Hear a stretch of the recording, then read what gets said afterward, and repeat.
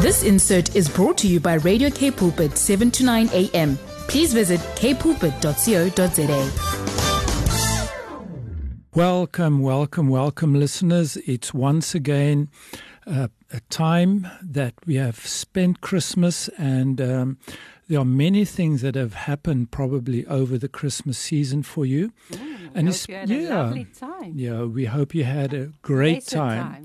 And if you had challenges, that you were able to work through them. And Suki, I'm so glad that we have Kerry with us again. And Braam. And her husband, Braam, has joined us. And they are involved in an organization called Project Exodus. And I think they will tell us a little bit more about that project that they are working with. So, Kerry and Braam, just tell us a little bit more about what does Project Exodus do? Where have they come from? What type of people do you help? Just some of those questions.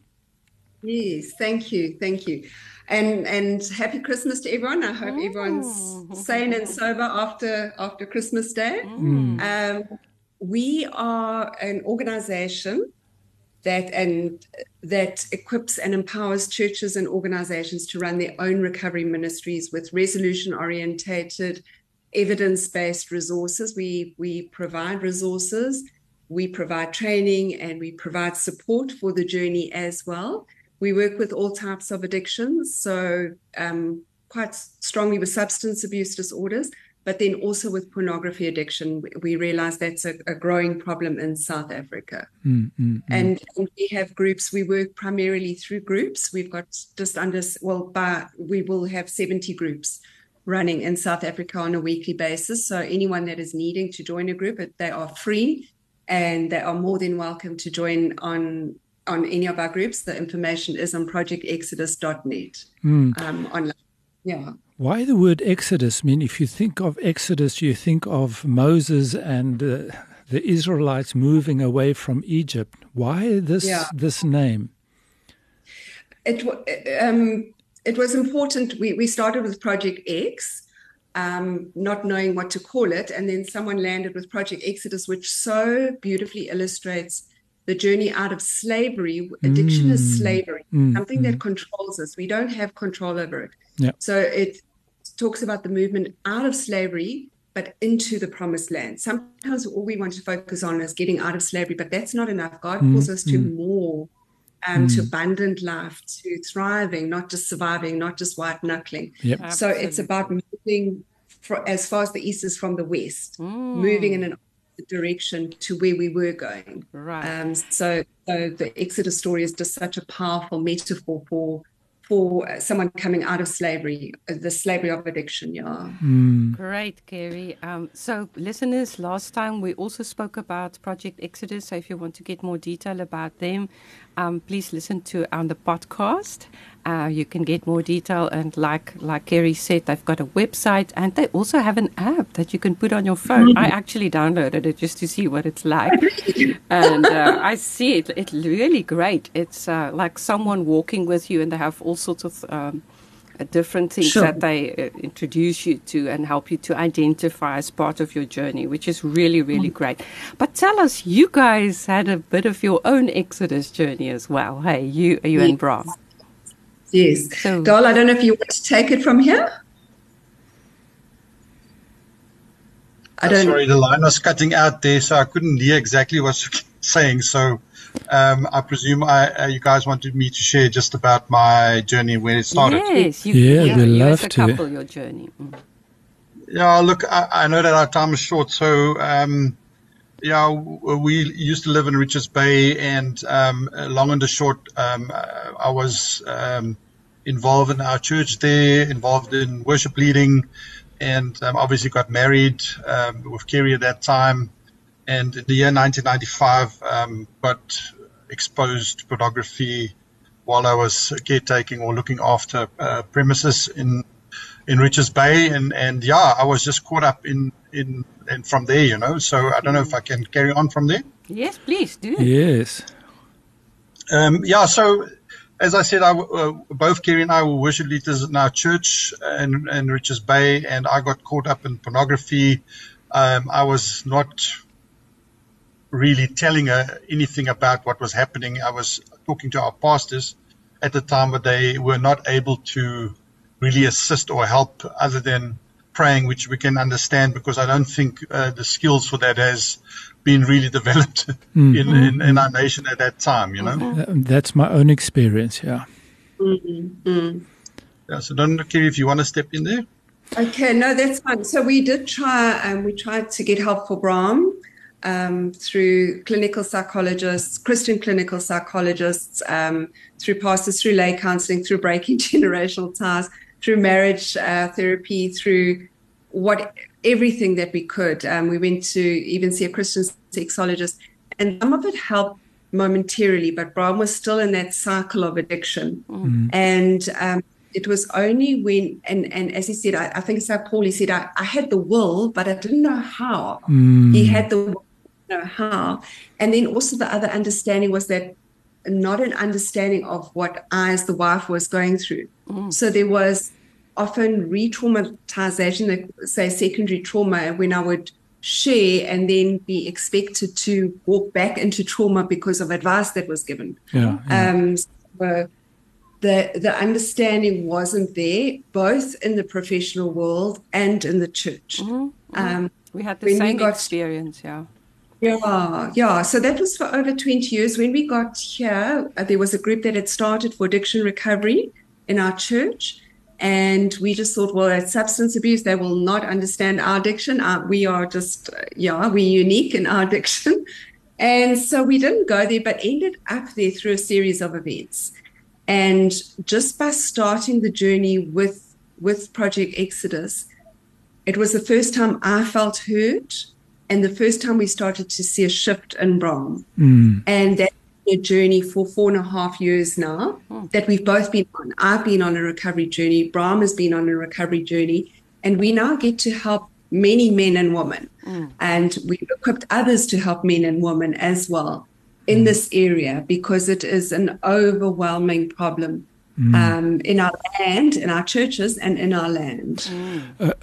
Kerry, at what stage did you find out about Braam's addiction, sexual addiction, and how were you affected by that?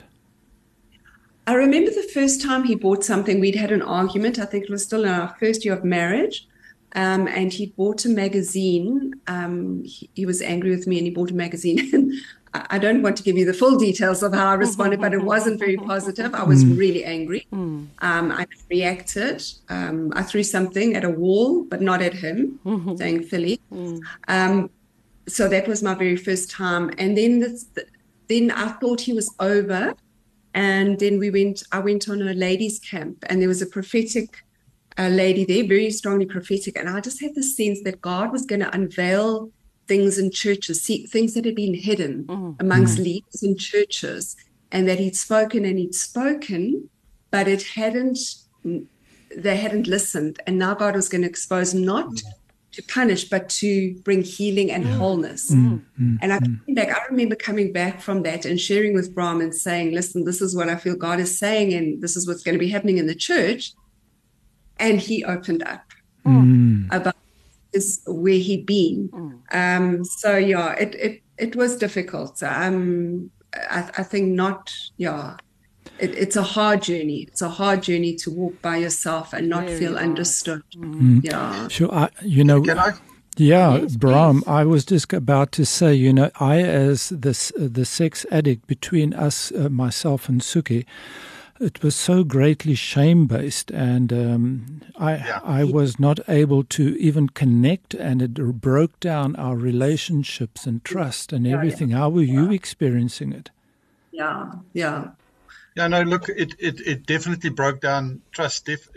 I think, if I'm just listening to Kerry speaking, the reality was it happened over a period of time, so at the beginning she had lots of resilience, I think, but as time went on, because I was over and over traumatizing her by actually confessing and telling her about my story and what was going down, she was just getting more and more withdrawn, and our relationship was actually not doing that well.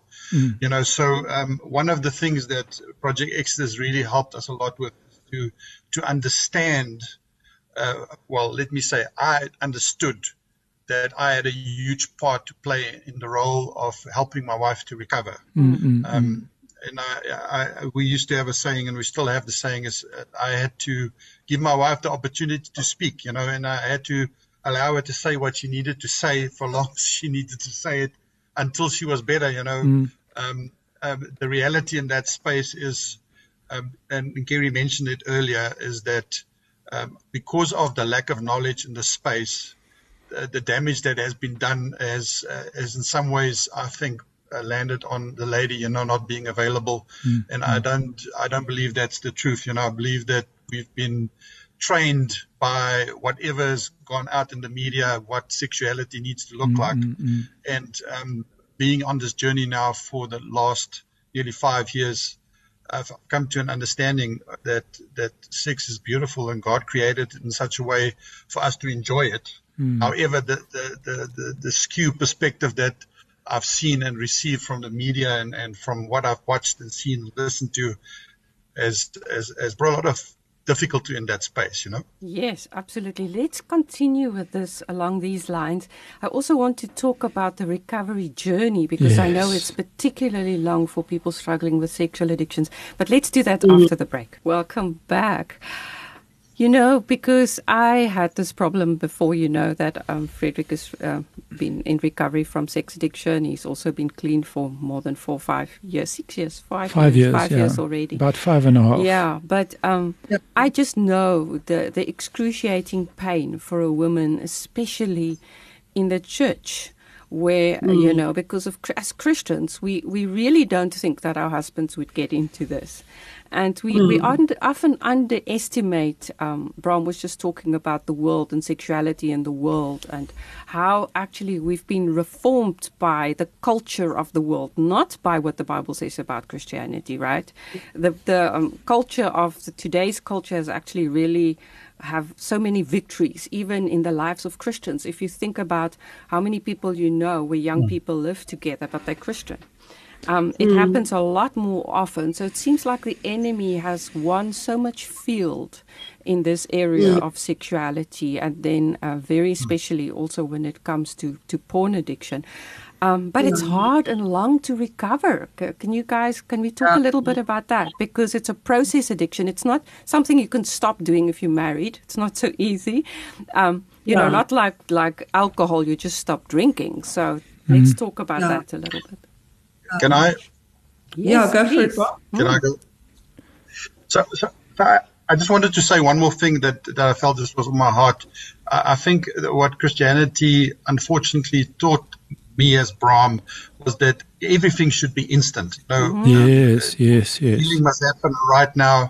And what we found with this journey is healing takes time. Absolutely. And I want to say that to the people out there: if you come on this journey, healing is going to take time, and that's okay. And I just want to say that it's a good journey. We've seen now with the recovery journey, we've got a couple of couples that have come alongside us and have been in recovery now for a couple of years, and we're starting to see the fruits of what's happening. If we don't try and push it, the men tries to push it. It needs to be right now. Why can't it be right now? And it doesn't always happen like that. And maybe in the church as well, because but the Bible says there's no condemnation for those that are in Christ. But people say, stop sinning. What is your problem? Why do you keep on sinning?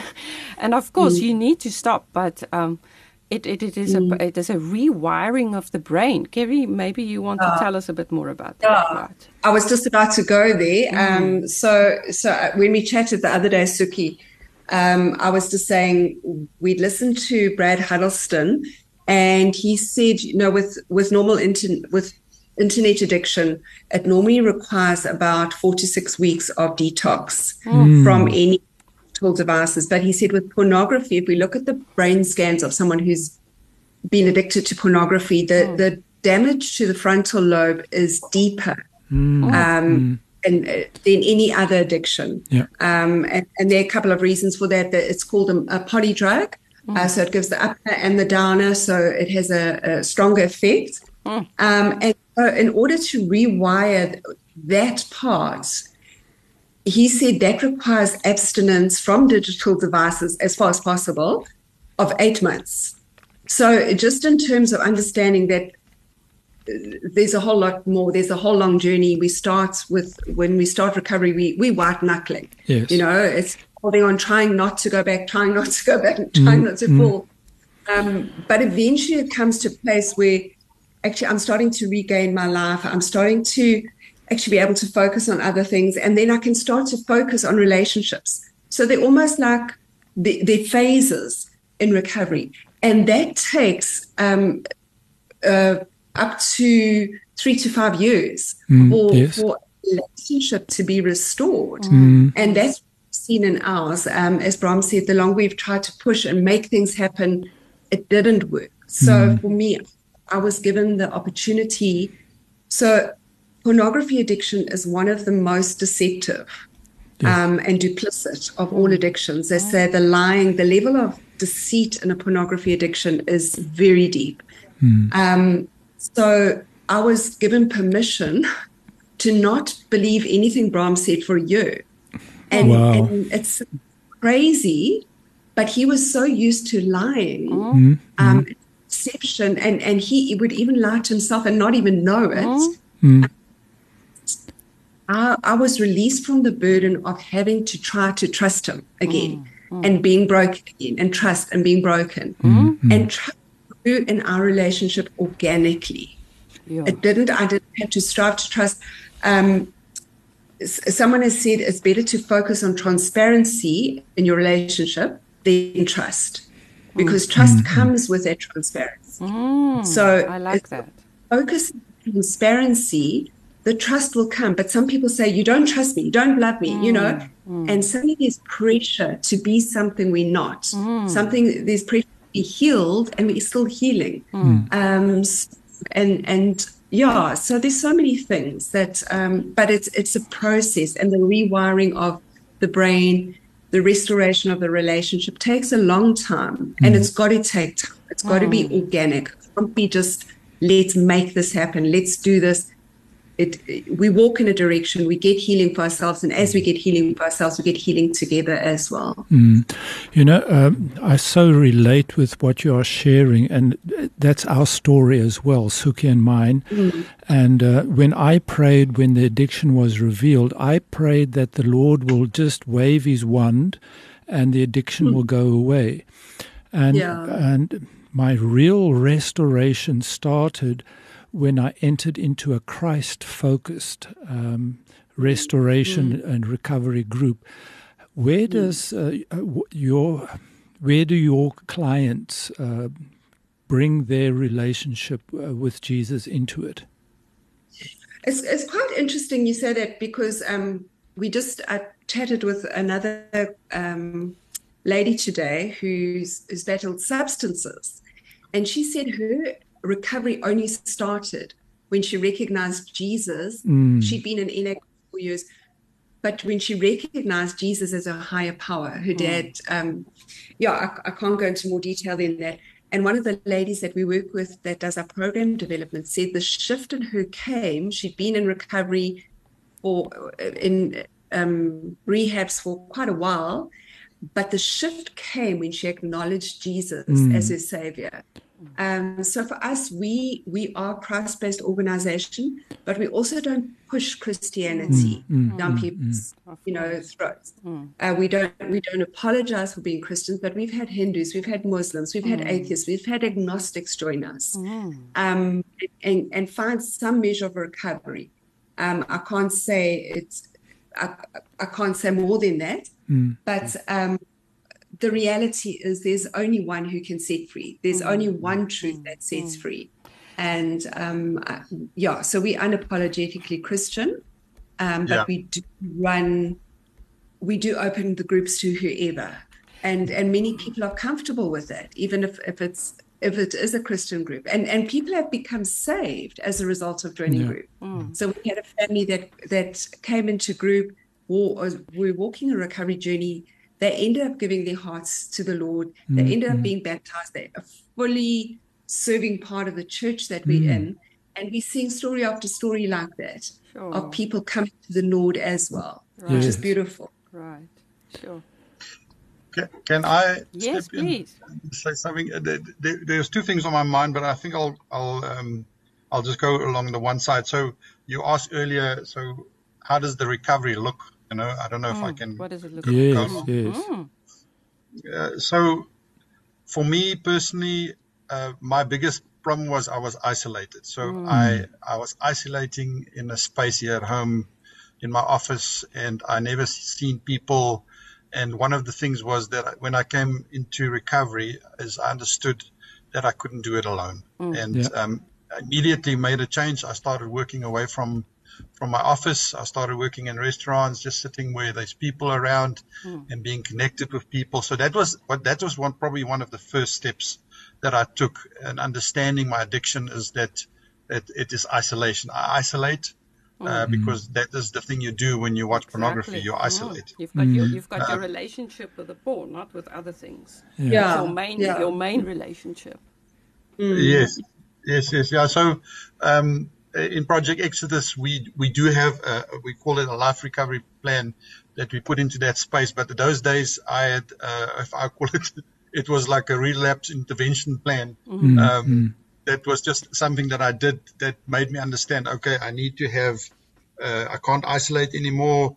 I need to have security software on my devices, all of them, my computers, my laptop, my phone, and that looks like certain types of just stuff that looks over your shoulders that sends out alerts to friends or people that I'm accountable to. And then obviously we're doing the groups. My minimum was twice a week. We do an online group and then face-to-face mixed group, So I would say that was the thing that I started. So in other words, I broke the thing of trying to do it by myself. Yes, very important. So important that you're saying that.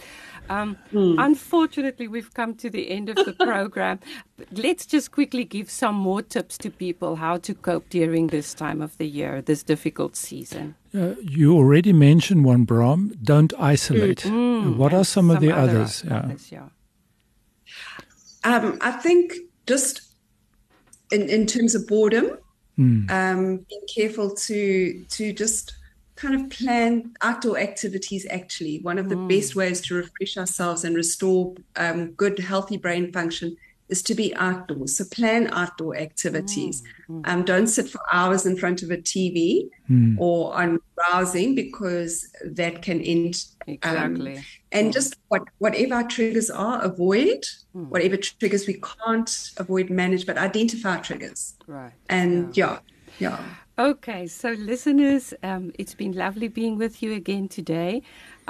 Please go back to the previous program as well through the podcast and enjoy the rest of the time of this holiday time.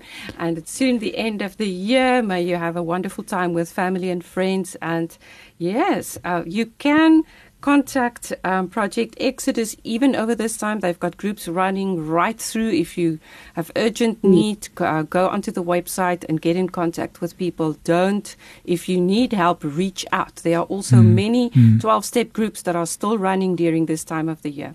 Till next time, until next year. Yes. God bless. Yes. Have a wonderful new year to all of you, and to you, Kerry and Braam. Thank you so much. Thank you. Thank you so much, Frederick and Suki. Yeah, thank you. Bless you. This insert was brought to you by Radio K Pulpit, 7 to 9 a.m. Please visit kpulpit.co.za.